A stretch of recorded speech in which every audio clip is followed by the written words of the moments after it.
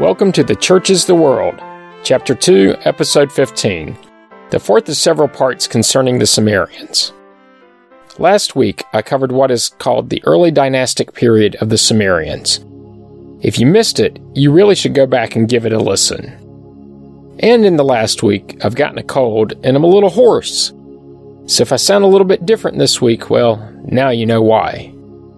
This episode begins when the Akkadians show up. As I covered in previous episodes, the Sumerians were indirectly mentioned in Genesis chapter 10 due to their association with the city of Uruk. But to be specific, in verse 10, the New International Version lists the city of Uruk, spelled U-R-U-K, while both the New Revised Standard Version and the King James list it as Uruk, spelled E-R-E-C-H. I should have mentioned this a few episodes ago, probably when I covered Leonard Woolley, and how many people before his discovery considered the city to have existed only in myth, and this belief may have led to the different spellings and pronunciations. Today I'm covering the Akkadians, as well as the Gutians. They were mentioned in the same chapter of Genesis in verse 8. That verse reads, Cush became the father of Nimrod.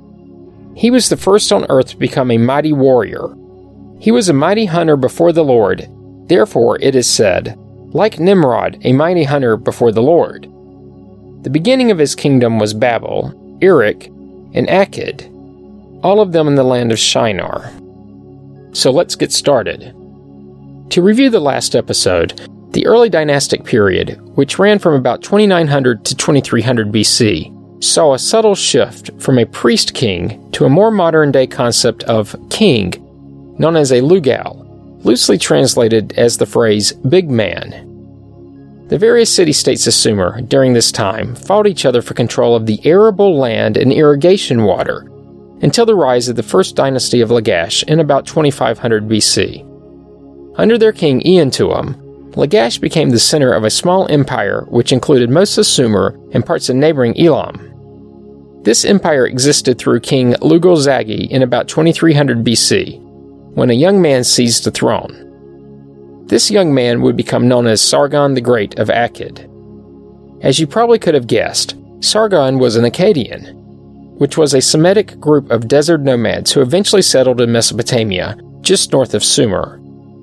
The Sumerian king Lugal-Zagasi tried to form a coalition of Sumerian city-states against Sargon, but he was defeated by the Akkadians. Sargon is considered by many to be the first empire builder. He made Akkad the capital city of his empire. The existence of Akkad is known only from textual sources. Its location has not yet been identified, although scholars have proposed a number of different sites. Most recent proposals point to a location east of the Tigris. In my mind, Akkad is waiting on its Leonard Woolley. The earliest records in the Akkadian language date to the time of Sargon. Sargon defeated and captured Lugal-Zagasi in what has become known as the Battle of Uruk. Sargon was said to have been the son of La-Ibum, a humble gardener, and his mother was a priestess to Ishtar or Inanna. One legend told of Sargon in Assyrian times said that she bore him in secret and then set him in a basket of rushes, sealing its lid with tar. She set him in a river which carried him to Aki, their god of water. Aki took him in as his son and reared him. Aki also appointed him as his gardener. Later claims made on behalf of Sargon were that his mother was a high priestess.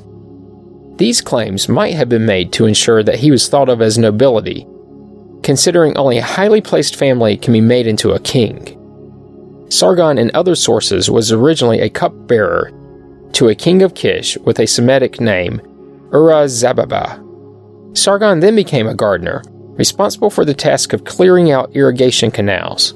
This gave him access to a disciplined corps of workers, who may have also served as his first soldiers. This job also taught him how to organize men into a force. Somehow, he displaced Ur-Zababa and was crowned king, then entering a career of foreign conquest. He invaded Syria and Canaan 4 times, and spent 3 years thoroughly subduing the countries of what was considered the West, uniting them with Mesopotamia and forming a single empire. Then, Sargon took this process further, conquering many of the surrounding regions to create an empire that reached westward as far as the Mediterranean Sea and perhaps the island of Cyprus. It also went north as far as the mountains, probably meaning Anatolia in modern-day Turkey. The kingdom went east into Elam, in present-day southwestern Iran on the Persian Gulf, and as far south as Megan, probably in present-day Oman, on the extreme southeastern tip of the Arabian Peninsula, at the confluence of the Persian Gulf and the Indian Ocean. But the exact location of Megan is unknown, and some researchers have suggested other areas. Either way, his empire was large, even by today's standards. Overall, he consolidated his power over these territories by replacing the earlier opposing rulers with noble citizens of Akkad, his native city, therefore ensuring the loyalty of the rulers of these far-flung territories. During the Akkadian Empire, trade extended from the silver mines of Anatolia to the jewel mines in Afghanistan, the cedars of Lebanon, and the copper of Magan. This consolidation of the city-states of Sumer and Akkad reflected the growing economic and political power of Mesopotamia. The empire's breadbasket was the rain-fed agricultural system of northern Mesopotamia, protected by a system of fortresses built to control the imperial wheat production. Images of Sargon were erected on the shores of the Mediterranean as memorials to his military victories. Some of the earliest historiographic texts suggest he rebuilt the city of Babylon in a new location near Akkad. Sargon, throughout his life, is thought to have worshipped the Sumerian deities, particularly Ishtar and Zababa, the warrior god of Kish. He is said to have called himself the anointed priest of Anu and the greatest priest of Enlil. But internal strife grew towards the end of his reign, with a later Babylonian text stating that all the lands revolted against him, and they surrounded him in Akkad. He then attacked them in a battle and defeated them, destroying their great army. The same text refers to his campaign in Elam, where he defeated a coalition army led by the king of Awan, where he forced the defeated leaders to become his servants. This was followed by another revolt where the mountainous tribes of Assyria attacked, but they too were defeated. Afterwards, Sargon punished them greatly. Sargon was an excellent military commander, organizing his army into different units, including donkey-drawn war chariots. These were used to scare and trample his enemies.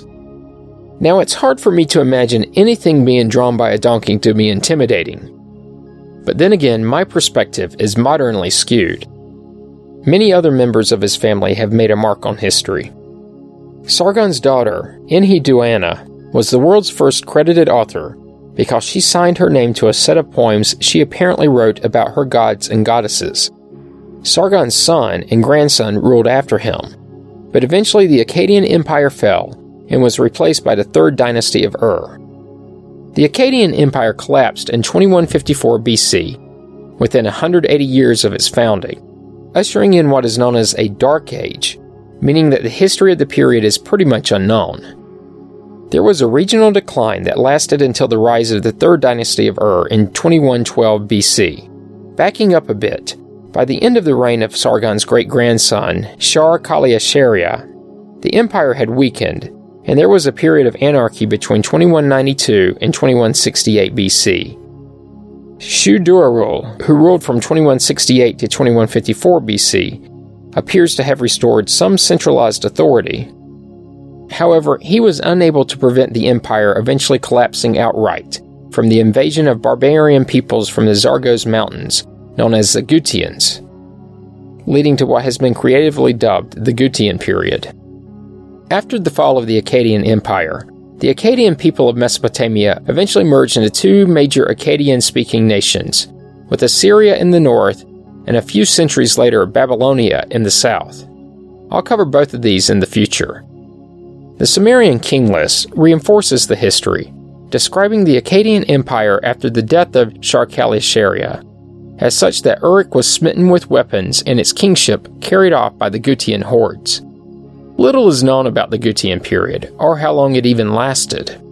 Cuneiform tablets suggest that they showed little concern for maintaining agriculture, written records, or public safety. In this regard, it is probably fair to characterize them as barbarians. It has been suggested that they released all livestock to roam about Mesopotamia freely, and that practice, along with others, soon brought about famine and soaring grain prices. But if you will pardon the pun, they may have been scapegoated. The decline apparently coincided with a severe drought, possibly connected with climatic changes reaching all across the area from Egypt to Greece. The climate is part of our international discourse today, and it was no doubt a large part of such dialogue for the Sumerians and Akkadians too. Recent research has suggested that the decline at the end of the Akkadian period was associated with a rapidly increasing drought, owing to the lack of rain in the region being associated with a global, century-long period of drought. Around 2200 BC, following a theorized volcanic eruption, a distinct decrease in rain with a possible increase in wind circulation caused a considerable decrease in agriculture. This drought did not only impact Mesopotamia, but evidence of it has also been found in Egypt, Spain, China, North America, and even in caves in Italy. After 4 centuries of urban and a prosperous period for the region, this drought may have contributed to the collapse of the Akkadian Empire. It may also be the reason the Gutians descended from the mountains. In addition, it was at this time that the Old Kingdom, which will be covered later, collapsed in Egypt, and the Longshans declined in China. It truly was a global event. Evidence from Tel Leilan, located in northern Mesopotamia and in present-day extreme northeastern Syria, near the border with Turkey and Iraq, indicates what may have occurred. This site was abandoned soon after the city's massive walls were constructed, its temple reconstructed, and its grain production reorganized. The debris, dust, and sand that follows show no trace of human activity at all. Soil samples show fine, wind-blown sand, no indication of earthworm activity, reduced rainfall, and indications of a drier and windier climate. Evidence shows that sheep and cattle starved to death, and up to 28,000 people abandoned the site, looking for food and water elsewhere. Tel Brak, a similar city, shrank in size by 75%. Their trade collapsed. Nomadic herders, such as the Amorites, moved their herds away, obviously preferring to be closer to reliable water supplies, which also brought them into conflict with the Akkadian populations. This collapse of rain-fed agriculture in the northern part of the empire also meant that the southern area, which was already drier, would suffer too.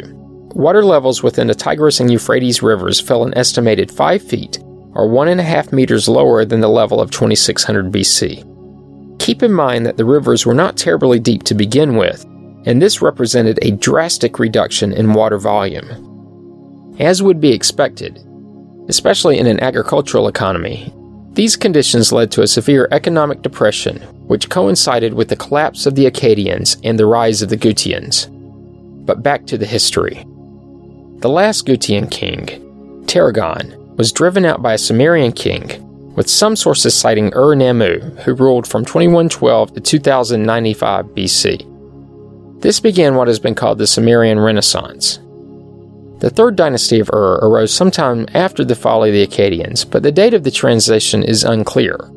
The period between the last powerful king of the Akkad dynasty, Shar-Kali-Shari, and the first king of the third dynasty, Ur-Nammu, is not well documented. On the king list, Shar-Kali-Shari is followed by 2 more kings of Akkad and 6 in Uruk. However, there are no specific years given, nor any discovered artifacts confirming that any of these reigns were actually historical. Well, with the exception of one artifact for Dudu of Akkad, who is Shar-Kali-Shari's immediate successor on the list. Ur-Nammu, who was originally a military commander, apparently founded the third dynasty of Ur, but the precise events surrounding his rise are unclear. It is possible and has been suggested that Ur-Nammu was originally the governor of the region. There's 2 stone slabs discovered in Ur that state that Ur-Nammu was the governor. Some scholars theorize that Ur-Nammu led a revolt, deposing a ruler whose name I'm not going to bother with, and seized control of the region through force. Another hypothesis is that Ur-Nammu was a close relative to he that shall not be named. Either way, after 4 years of ruling Ur-Nammu rose to prominence as a warrior king when he crushed the ruler of Lagash in battle, killing the king himself. After this battle, Ur-Nammu seems to have earned the title King of Sumer and Agade. It was also during this period that documents again began to be written in Sumerian, although Sumerian was becoming a purely literary or liturgical language, similar to the evolution of Latin in medieval Europe. Ur's dominance over the Neo-Sumerian Empire was consolidated with the legendary Code of Ur-Nammu, most likely the first such law code for Mesopotamia since that of Uruk of Lagash centuries earlier. I'm always interested in these early laws, as they provide some insight into the society at the time. Of course, that leads me to wonder what future archaeologists will think of us, especially with our volumes and volumes of tax code that even we don't understand. Anyway, a little on the Code of Ur-Nammu itself. It is recognized that earlier law codes existed, such as the previous covered Code of Ur-Nammu, but the Code of Ur-Nammu represents the earliest extant legal text. It is about 300 years older than the Code of Hammurabi. The laws are arranged in the form of if-then statements, such as if a man commits murder, then that man must be killed. This pattern is followed in nearly all later codes. For the oldest extant law code known to history, it is considered remarkably advanced, primarily because it institutes fines and monetary compensation for bodily damage, instead of the later eye for an eye principle seen in Babylonian law. But murder, robbery, adultery, and rape were punishable by death. The code reveals a glimpse into the structure of the society during the so-called Sumerian Renaissance. At the top was the king, followed by free people, then the slaves. There were many laws, and I'm not going to recite all of them. If you want to read them all, they aren't terribly difficult to find. But I will touch on a few of the more interesting ones. For example, if a man knocks out the eye of another man, he shall pay half a mina of silver. Of course, this begs that we attempt to quantify what half a mina of silver was actually worth. 1 mina was worth 60 shekels, and 1 shekel was about 8.3 grams, meaning that a mina was about 500 grams. As of today, a gram of silver is worth about half a US dollar. This means that the knocked out eye was worth about 250 US dollars. Well, not exactly, because this simple math assumes that the worth of silver has remained constant over the past 4,000 years. Honestly, given the Industrial Revolution and how easy it is to mine and refine silver today, there is little doubt in my mind that it was far more valuable then. So let me draw a parallel. The wise men who visited the manger brought Christ gifts of gold, frankincense, and myrrh. Gold is currently going for just north of $1,200 US dollars per ounce, but the same amount of frankincense and myrrh can be purchased with a single $20 bill in my pocket, showing that the values of these precious items has changed dramatically over the past few thousand years. But back to the code. If someone severed the nose of another man with a copper knife, he must pay 2/3 of a mina of silver. Now, I don't know how literally these laws were written, but I think that copper was inserted in the law because it was what knives were made of at the time. Otherwise, I would leave my copper knife at home if I intended to commit such a crime, and perhaps use a steel knife. Oh wait, no, that revolution hadn't occurred yet. So perhaps use a stone tool, or something other than copper. Of course, this was also towards the end of the Bronze Age. And it's also curious that a severed nose was worth more than one eye. Another one stated that if a man divorces his first-time wife, he shall pay her 1 mina of silver, meaning that this one-time alimony payment was worth 2 eyes. If it is a former widow whom he divorces, he shall pay her half a mina of silver. If a man appears as a witness and was shown to be a perjurer, he must pay 15 shekels of silver. Slaves, probably because they had no silver, had different punishments assigned. If a man's slave woman, comparing herself to her mistress, and speaks insolently to her, her mouth shall be scoured with 1 quart of salt. If a slave marries a free person, the slave is to hand the firstborn son over to his owner. It did not mention if the marriage made the slave free, but I really doubt it.